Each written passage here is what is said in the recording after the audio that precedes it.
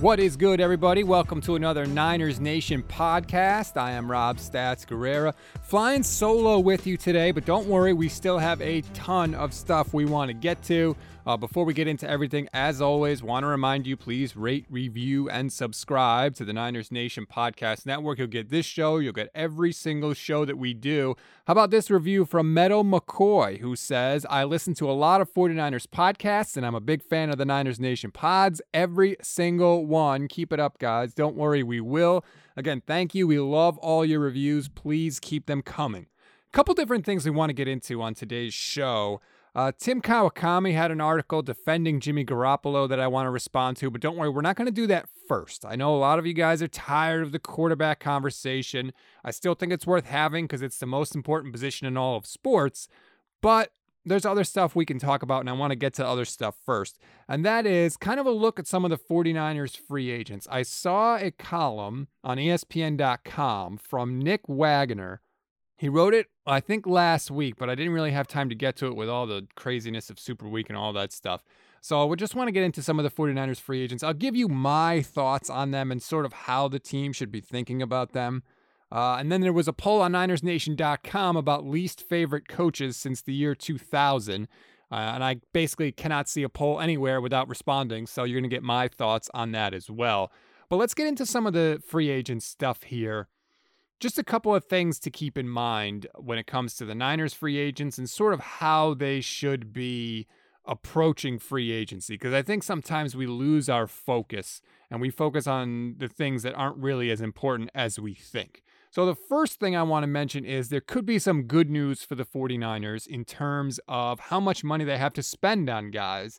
I saw this from Pro Football Talk, who posted that Jabari Young of CNBC recently reported that the new TV deals for the league could be finalized before they set the cap for next year, which could be good because if the new TV deals are in place, that means that some of the money from those deals could be shifted to pump up the salary cap next year above the expected figure of $180 million. So that could be helpful, obviously, not only to the 49ers, but to every single team. They may actually have a higher cap, which would give everybody more money to spend. Now, in theory, that sounds good, right? Because I'm sure your first thought is, well, that's great. The 49ers can use more money to bring back some of the 40 free agents they have. But I don't know that that should necessarily be your thinking. And here's what I mean when I say we kind of lose focus. The goal isn't to bring back all of the 49ers free agents. That's not the goal. That only makes you as good as they were in 2020, which, as you know, wasn't very good.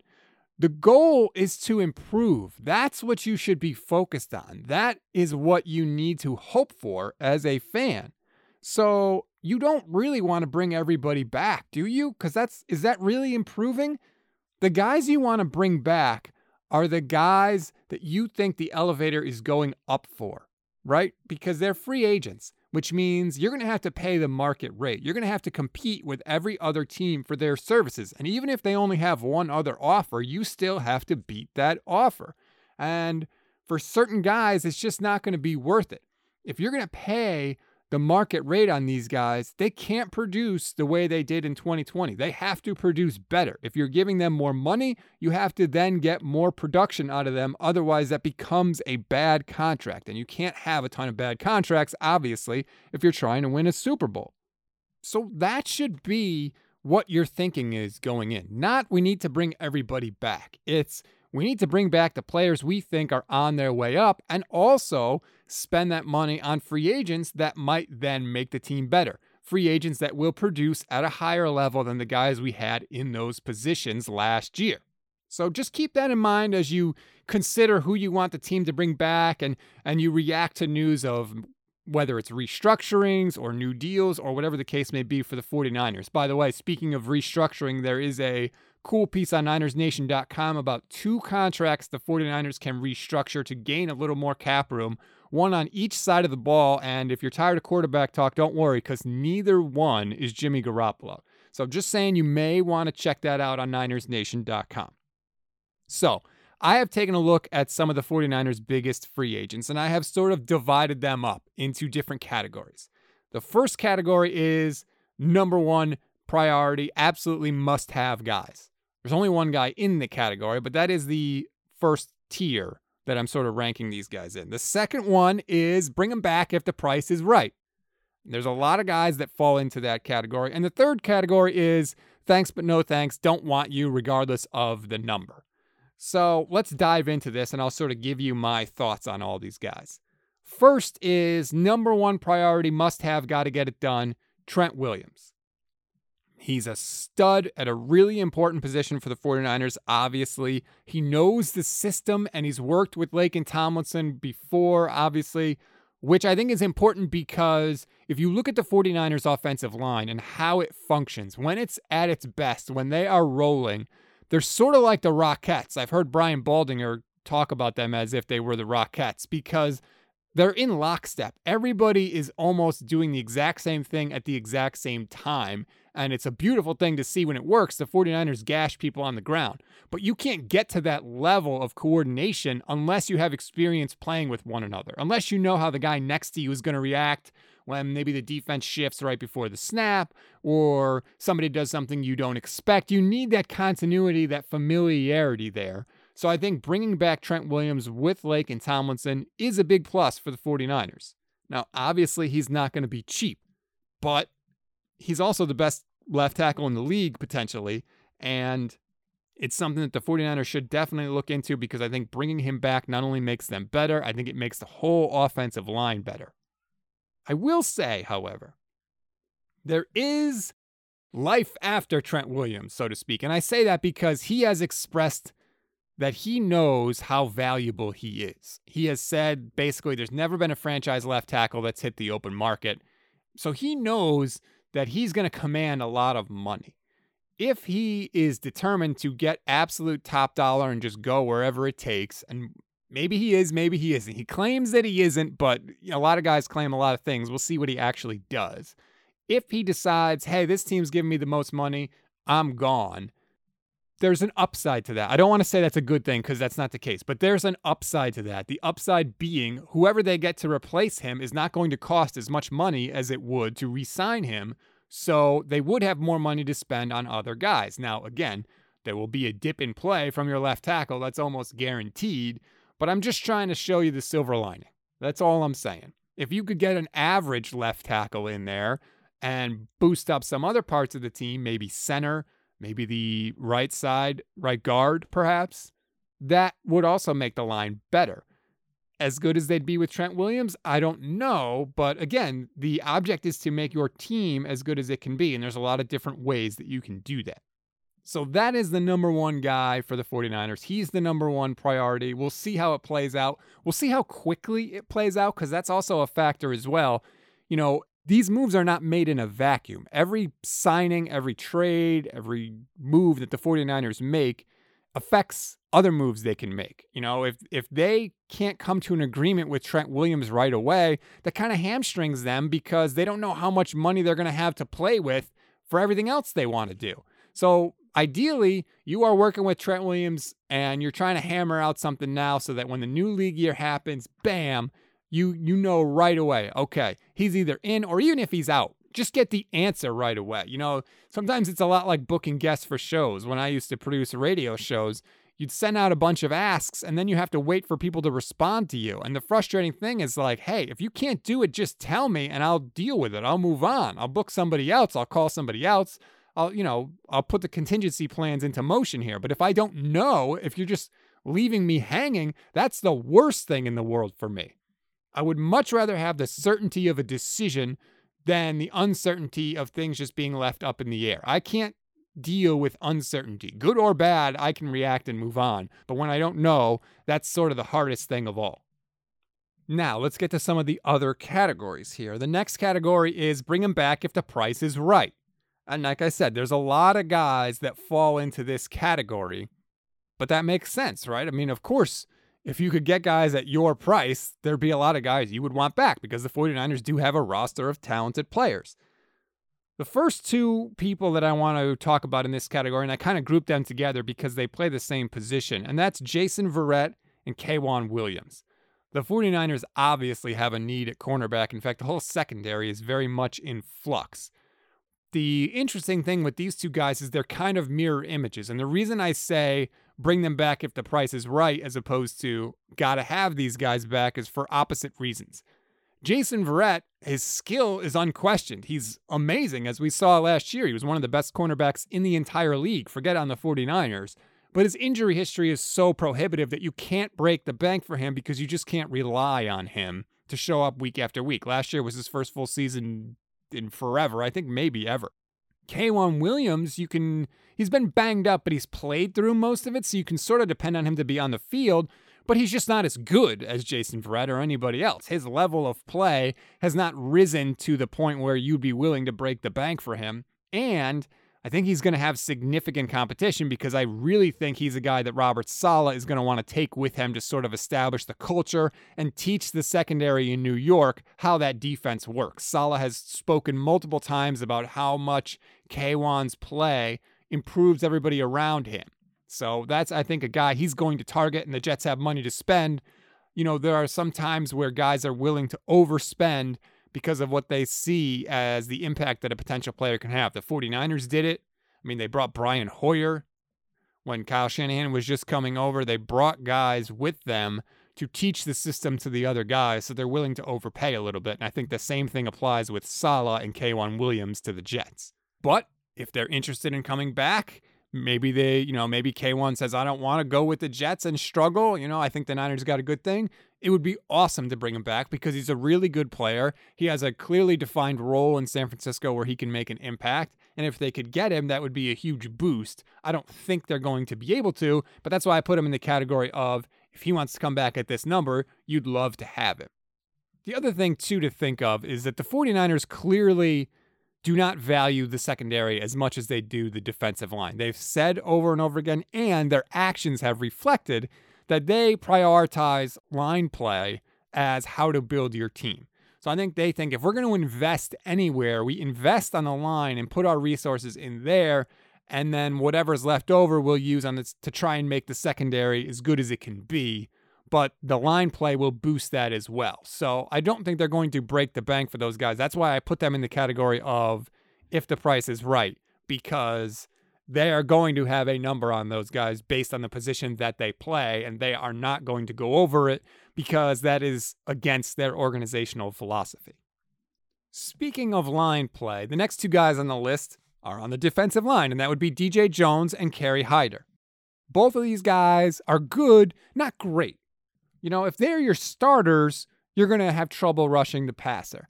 But if they're backups, you're in great shape, like really good shape, because you're bringing those guys in who are very talented against starters who may be tired. Like that would be a great thing for the 49ers.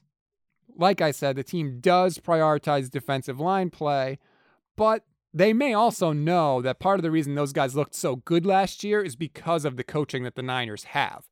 Maybe they know that the coaching sort of inflated their value to a point where it doesn't make sense for the Niners to spend that much money to bring them back because they're not as good as they looked.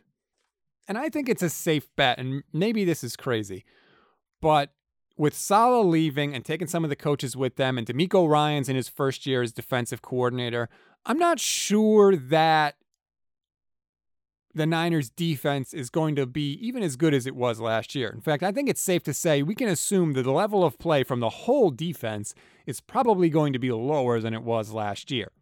So if that's the case, you really don't want to break the bank to bring back Hyder and Jones.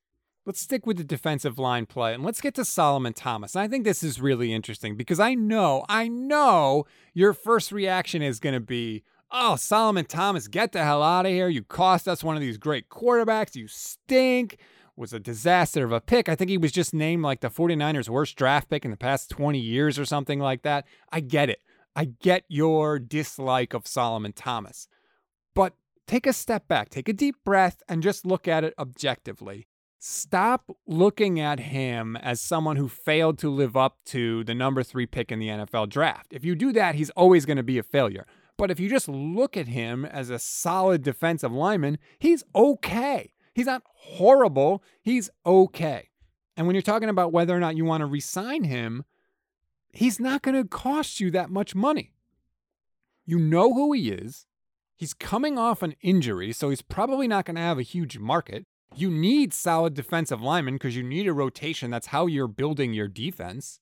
If he wants to come back at a reasonable number, the 49ers should absolutely bring him back. He's going to be surrounded by good players. He could be cheap. And again, he'll just be a solid defensive guy in the middle of your defense. And you need those guys. So I think there's a little bit of bias when it comes to Solomon Thomas because of everything he represents. He's the opportunity cost of not getting Patrick Mahomes and Deshaun Watson. And that will always sting forever, and it should. But eventually, you have to let the guy just have his own career. And you're not going to be paying him top dollar. Again, at your price, only at your price, I think it's a good move to bring him back. A couple of more guys in this secondary, and maybe I should have put them with the others, but these are the notes I took, so I'm going out of order. Jaquiski Tartt. He's probably going to be gone, but it would be a solid move for the 49ers to bring him back because that's what he is. He's just a solid starter. He doesn't make impact plays. I said it at the beginning of last year, and I'll say it now again. That's not what he does, but he also doesn't allow impact plays. And, Bill Belichick always has that expression, do your job, do your job. Tartt is like the definition of the do your job guy. In this defense, the biggest thing is do not allow explosive plays, and he doesn't for the most part. Some, once in a while, yeah, he's not an elite safety, but he's just a solid dude. And you can't have superstars at every position. I know we like to as fans, but it's just not possible. You need guys that are just solid dudes. Part of having a good team is establishing the floor of your roster. And the way you do that is stock your team at the non-superstar positions with as many really good players as you can. And that's what Tartt is. He's not a liability. And that's really all you want. Again, if he's your worst player, you're in pretty good shape. Now, I know Marcel Harris is also there, but I think Marcel Harris could be a liability at times. And that's what you absolutely don't want. If you don't have any liabilities on your team, you're going to be in really good shape. So I think Tartt will probably get paid from somebody, but man, if they could bring him back, I would love it. Next up, Ahkello Witherspoon. And this is interesting to me because with Witherspoon, I feel like whether or not you bring him back is all about how well you feel like you can massage his confidence, if that makes sense. When he's confident, he can play as good as anybody. He's long, he's rangy, he can make plays and just generally harass the hell out of receivers, especially bigger receivers, which the 49ers are going to have to deal with because of DeAndre Hopkins and DK Metcalf. Like, he has the body to be able to compete with those guys physically. But man, when he gets down on himself, he can also be awful. He can be a liability, as we saw in the playoff game against the Vikings in 2019. So they have to figure that out with him. If they're confident that they can keep him sort of in the right frame of mind, they should absolutely bring him back because of how good he can produce. But if they aren't, then you have to let him go. Because again, you're trying to establish the floor of your roster, and his bad is really bad. So I don't know if they can do that. I'm trying to decide, did Richard Sherman help that? Did he not help it? I'm sure it was probably both at different times because Sherman can let you know when you stink, for sure. Do they have a coach or a player on the roster that can always kind of look out for him and keep him focused and positive and upbeat? If they don't, then you have to let him go. It's just that simple because you can't depend on him. All right, let's go over to a couple of offensive guys. The first and most obvious is Juice. I've said it many times. Fullback is like first-class plane tickets. If you have the money and you can afford it, great. Go all in because it's awesome. It's really great to have. But if you have any money problems at all, the first thing that you drop is the first-class plane tickets and is the fullback. And I know Kyle Shanahan does a lot of cool stuff with the fullback, but you know what? He can also evolve this offense without the fullback if they don't want to spend any money at that position. I mean, the Packers and the Rams run basically the same offense and never use a fullback. Or they can find somebody, either a free agent or late in the draft to bring in that they think can do kind of the same things. But there's no reason to pay Kyle Juszczyk anything close than market rate because he just doesn't provide enough value to the offense to justify that. here's one offer to Kyle Juszczyk. It's a real quick negotiation. Kyle, we love you. We're close to a Super Bowl. We would love to have you back. Here's the number. Are you in or are you out? Maybe you give him a day to think about it, but then when that day is up, if he says no or you don't hear from him, you move on and you don't look back. It's that simple. Don't get fooled by those long passes we see to Kyle Juszczyk whenever the 49ers are trying to jumpstart their offense. There's nothing special about him that lets him get open for those plays. It's Kyle scheming it up. They could easily replace him with somebody else next year doing the exact same thing. Trust me. And I think they know that. So that's my 2 cents on Kyle Juszczyk. The other one I think is worth a pause, and that's Jordan Reed. Because I think he's a really good complement to George Kittle. Kittle is a bruiser. He's got a little speed. He can run after the catch. He benefits a lot from the scheming of Kyle Shanahan because Kittle's strength is not route running and getting open. Kyle gets Kittle open, and then Kittle just absolutely maximizes what Kyle Shanahan gets him with the ball in his hands after the catch. Jordan Reed is kind of the opposite. Jordan Reed doesn't need help getting open. He's an incredible route runner, especially for a tight end.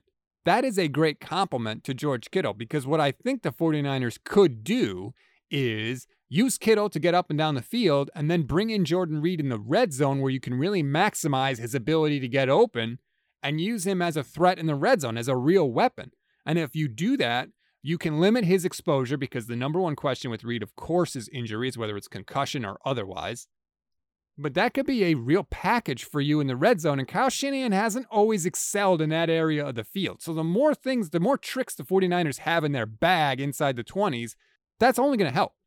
The other thing is, he didn't really get a lot of time to play with George Kittle last year. I think he could really teach Kittle a lot about route running and make Kittle a much better player, especially maybe later in Kittle's career as some of his athleticism starts to fade away. He can use sort of the veteran savvy and the knowledge that Jordan Reed has to get open. So that would be a feather in the Niners' cap to bring Jordan Reed back. And I don't know necessarily that he's looking to cash in elsewhere. He may be, I don't know. But he may also be like, look, I know my career is winding down and I want to get a ring before the end of this thing. So he may stick around at the 49ers number, which I think would be awesome. I think they still look for another tight end besides him, probably late in the draft. But I would love it if they brought him back because I really think they could do some interesting and special things in certain parts of the field in certain situations with Jordan Reed. Okay, that is my list of the Price is Right guys. Now we get to the easy part, the no thanks guys. It's pretty obvious. There's only one real position I want to get to, but most of these are no thanks for either age, cost, or production. Richard Sherman is obvious, production and age and cost. He checks all the boxes why you'd want to get rid of him. Thanks, Richard. You were a great signing. Way better than I thought you were going to be. I was way off about Richard Sherman. There is nobody in this 49ers regime I was more wrong about than Richard Sherman. When they signed him, I said, oh, he's old. He's coming off an Achilles injury. He's never going to be able to get it done. This is a terrible signing. And you know what? For basically all of his tenure with the 49ers, except for parts of last year, Richard Sherman was fantastic. So they nailed that. I was totally wrong, but now the time has come for you to move on. Thank you for everything. We appreciate it. We almost got it done with you, but now your level of play and your cost does not justify what it's going to cost to keep you. So adios. In fact, I wouldn't even be that upset if the 49ers had to play against Richard Sherman next year because I think that he is a liability at times in coverage. The other guys are pretty obvious. Tevin Coleman, no, thank you. I think you should have been gone a long time ago. Jet McKinnon has already said he's not going to be back, which is just fine because he can't run anymore. Adios, Jet McKinnon. Trent Taylor, I thought you were going to be really good, Trent. When Jimmy first got there and he was hitting you or all these option routes and plays over the middle and you were gaining first downs, I loved it. And I love that you're just like a little dude who's hard to tackle, plays with heart, but you know what? You're just not that good and you can't stay healthy. Goodbye. The interesting thing for me is at center because you've got Tom Compton who plays on the interior offensive line and Ben Garland. I think the 49ers have to upgrade at this spot. Center is a huge part of Kyle Shanahan's offensive line. They help with the protections. And again, I talked about the line as the Rockettes. Everybody needs to be in lockstep. The center absolutely helps make that happen before the snap on every play. The 49ers were on their third string center last year with Hronis Grasu, who's also a free agent. Adios, by the way. They have to improve at this spot. It's a non-sexy move that the 49ers can make, and not many people, I think, are going to realize if it pays off. But I think the 49ers coaches and players know how important it is. Kyle certainly does, because he almost always looks to upgrade it wherever he goes. When he was with Atlanta, one of the first moves they made was to bring in Alex Mack, who instantly upgraded their offensive line. And one of the first moves they made in San Francisco was the exact same thing with Weston Richburg. He just hasn't been able to stay healthy. When he was healthy, they were much, much improved on the offensive line. I don't think Richburg's going to be back. I don't think Ben Garland should be back. I don't think Tom Compton should be back. So that's it. That is sort of my evaluation of the free agent that the 49ers have. Those are the categories that I put them into. I would love to hear from you. If you disagree, drop it in the review section of iTunes. You can hit me up on Twitter at StatsOnFire. Let me know. I like to say I'm on Twitter for the arguments. I would love to talk about this with you, so please feel free to hit me up. Okay, let's take a break. When we come back, we'll get into the Tim Kawakami article defending Jimmy Garoppolo and the poll on NinersNation.com about the worst 49ers head coach in the last 20 years. I wish I could say that was an easy decision. Unfortunately, there is a lot of competition for that title. Welcome back to the Niners Nation podcast. Okay, now I tried to avoid it for most of the episode, but look, I am going to talk a little bit of quarterbacks. If you don't like it, I'm sorry. Don't blame me. Blame Tim Kawakami. He started it. He has an article in The Athletic now. It's called In Defense of Jimmy Garoppolo. He wrote it on Valentine's Day, I believe, which is hilarious because I do think that Jimmy is the Valentine of many, many, many 49ers fans. Now, he starts the article acknowledging all the issues with Jimmy Garoppolo that we've all brought up, that you've heard time and time again. Level of play, injury history, all that stuff. He gets all that out of the way early. But he says a couple of things in here that really kind of frustrate me. The first thing he starts with is record. He even acknowledges it. He says, quote, "You didn't think the first reason would be that he's 24-9 as a 49ers starter. Ha! Because it's always the top reason." But here's where he loses me, right? He says, "I keep reading that quarterback record is not a good stat. The 49ers have many good players, especially on defense. Nobody's denying that. And nobody sane would say that being substantially better than Hoyer, Beathard, and Mullins qualifies a QB for greatness." Okay, great. I wish you there. But then he says, "However, quarterback record is actually a great stat when you're comparing quarterbacks on the same team. It does mean something significant that the 49ers are quite a reliably good team, specifically when Garoppolo is playing quarterback, and not at all when he isn't." That just contradicts what you said. You can't say in one sentence, being better than Hoyer and Beathard and Mullins doesn't qualify you for greatness, but then say, QB record is a good stat when you compare it to the guys on the roster. Like, those two things directly conflict with one another. If your only argument for keeping Jimmy Garoppolo is the other guys on the team stink, that's a bad argument. That's a criticism of you. That means you have to upgrade the level of quarterback across the roster. That doesn't mean you should just keep the guy you have. Like, that's a ridiculous argument. By that definition, then the Jaguars shouldn't draft Trevor Lawrence because Gardner Minshew is better than anybody else they have on the roster, right? Like, that doesn't make any sense. Of course they should draft Trevor Lawrence. They need a quarterback. Here's another part of the article I disagreed with. Tim writes, the 49ers basically think that Mullins and Beathard are decent to solid NFL quarterbacks. That's what he writes. Then he says, at some point, you either have to ride with Shanahan and Lynch's quarterback evaluations or decide you're fully out on that. I'll remain in there with Shanahan and Lynch to a point. Again, Tim, you're contradicting yourself. You can't say you either have to be in or out on their evaluations and then say, well, I'm in, but only to a point. Again, that contradicts yourself. If you're in, you're in. Not to a point, you're in all the way. When you're a jet all the way. And I can't believe I just quoted a musical that I haven't even seen. Whether you want Jimmy or don't want Jimmy, you got to make a solid argument for it. And to me, this article is just full of contradictions, and it drives me nuts. Another thing he said I disagreed with. You can remember the passes Garoppolo missed against Kansas City in the fourth quarter of Super Bowl 54. It's fair also, though, for Shanahan and Lynch to remember just about everything else that season, too. Here's the point, Tim. The point is, it's all about the passes he missed in the Super Bowl because the other good plays that he made during the season could have been made by other quarterbacks, just not the other quarterbacks on the 49ers roster. I think that's where people lose it because you immediately flip to, Well, when Mothard and Beathard and all those guys were in there, they couldn't make those plays. That's right. They couldn't. But they are not league average quarterbacks. That's the difference. That's what the people who want to get rid of Jimmy Garoppolo are saying. All the good things he does can be done by other good quarterback or average quarterbacks, just not the other quarterbacks on the 49ers roster. That's why people are so desperate to get rid of them and make a move. People defending Jimmy always compare him to the other guys on the roster. That ain't going to cut it. Now, this is the most controversial part of the article. Quote, just because Garoppolo has missed 23 games in the last 3 seasons due to injury doesn't mean he will always be injured.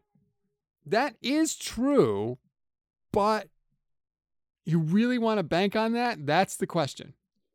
Do you really want to say that doesn't mean he'll always be hurt? And again, it's another time Tim contradicts himself. The best predictor of future injury, he writes, is past injury. Then in the next paragraph, he says there's no guarantee that any quarterback will remain healthy, including several of the ones rumored to be with the 49ers. So, again, what are you really saying here? You just said the best predictor of future injury is past injury, but you're also saying, well, there's no guarantee anybody else stays healthy. Well, how about you go out and get a quarterback whose past injury history is a lot better than Jimmy's past injury history? How about that? The contradictions with a lot of people who are defending Jimmy Garoppolo are present in this article, and that's why I wanted to bring it up.